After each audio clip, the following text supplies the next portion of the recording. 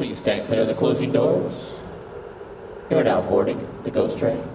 You know the ghost train in New York City? If you want to go from Brooklyn to Queens and you don't want to go through Manhattan, you got to take the ghost train, the G train. Now, if you miss the G train, it's going to be 35 minutes until the next one.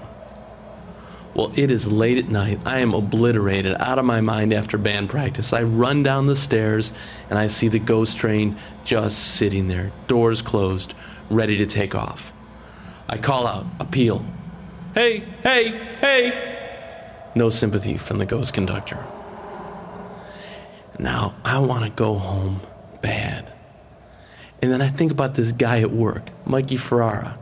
He told me about how when he was little, 14 or 15, he and his friends would ride on the outside of the train, on the end car, from station to station.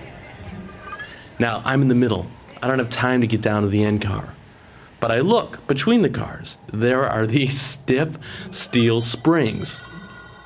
And I think, I'm pretty athletic. I put one hand on one of the springs, another on the other spring. I put one foot on the bottom spring, and then all of a sudden, the train starts taking off. And I'm skipping along, one foot on the platform, one foot on the spring, ready to make my move to the middle of the car. I'm going to get home, get in my bed, and everything's going to be cool. And then all of a sudden I hear a voice. Hey! I hop back off. I look down the platform. Is it a cop? No, it's just a guy.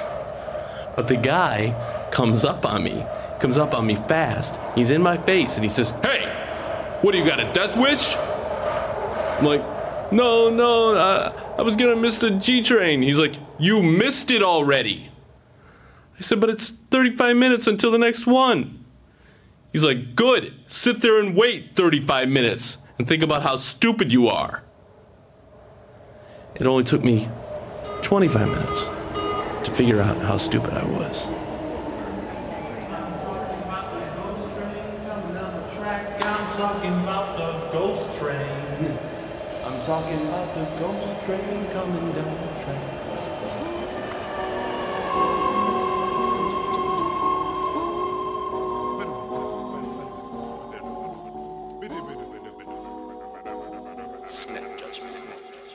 You were listening to Snap Judgment, and to hear more stories, visit snapjudgment.org.